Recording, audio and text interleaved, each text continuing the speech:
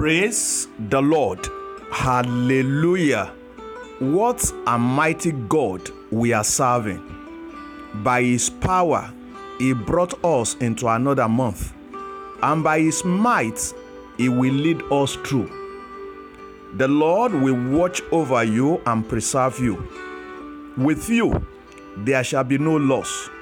No loss of life, no loss of health, no loss of investment, and no loss of material possessions, in the mighty name of the Lord Jesus Christ.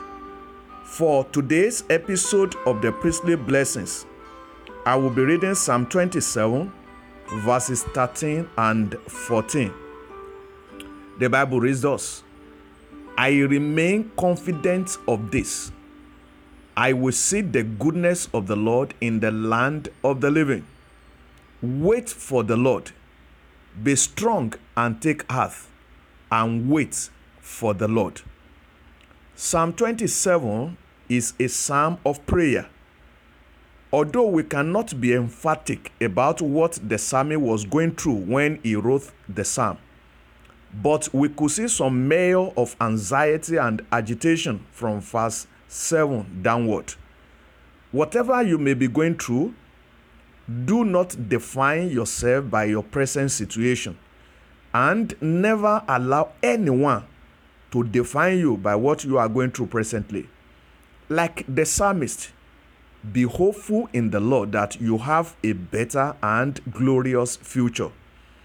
The psalmist believed and he confessed, I remain confident of this. I will see the goodness of the Lord in the land of the living. Worthy of note is the word confidence. He was certain. He was steadfast and strong in hope that he would see the goodness of the Lord in the land of the living. His confidence propels him to wait for the Lord without wavering. His confidence energizes him to be strong in expectation.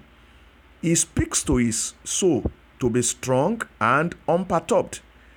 We learn a great secret here. Those who desire to see the Lord's goodness in the land of the living must be strong in hope, and they must learn to wait patiently for the Lord. As you resolve to remain steadfast in your faith in the Lord, and as you wait for Him, the Lord Almighty will be swift to give attention to your situation. Your expectations will not be cut away. Hope will not fail you. I speak as the mouthpiece of the living God. You will see the goodness of the Lord in the land of the living. When others are seeing trouble, you will see joy. When others are seeing crisis, you will see peace. When others are seeing failure, you will see success. When others are seeing rejection, you will see favor. When others are cast down, there shall be a lifting up for you. In the mighty name of the Lord Jesus Christ, your waiting will not be a waste. It shall yield dividends. Spirit, soul, and body, you are covered with the blood of Jesus Christ. The blood of Jesus will speak safety and protection unto you. Go in the power of the Lord and enjoy God's goodness in the land of the living. Amen.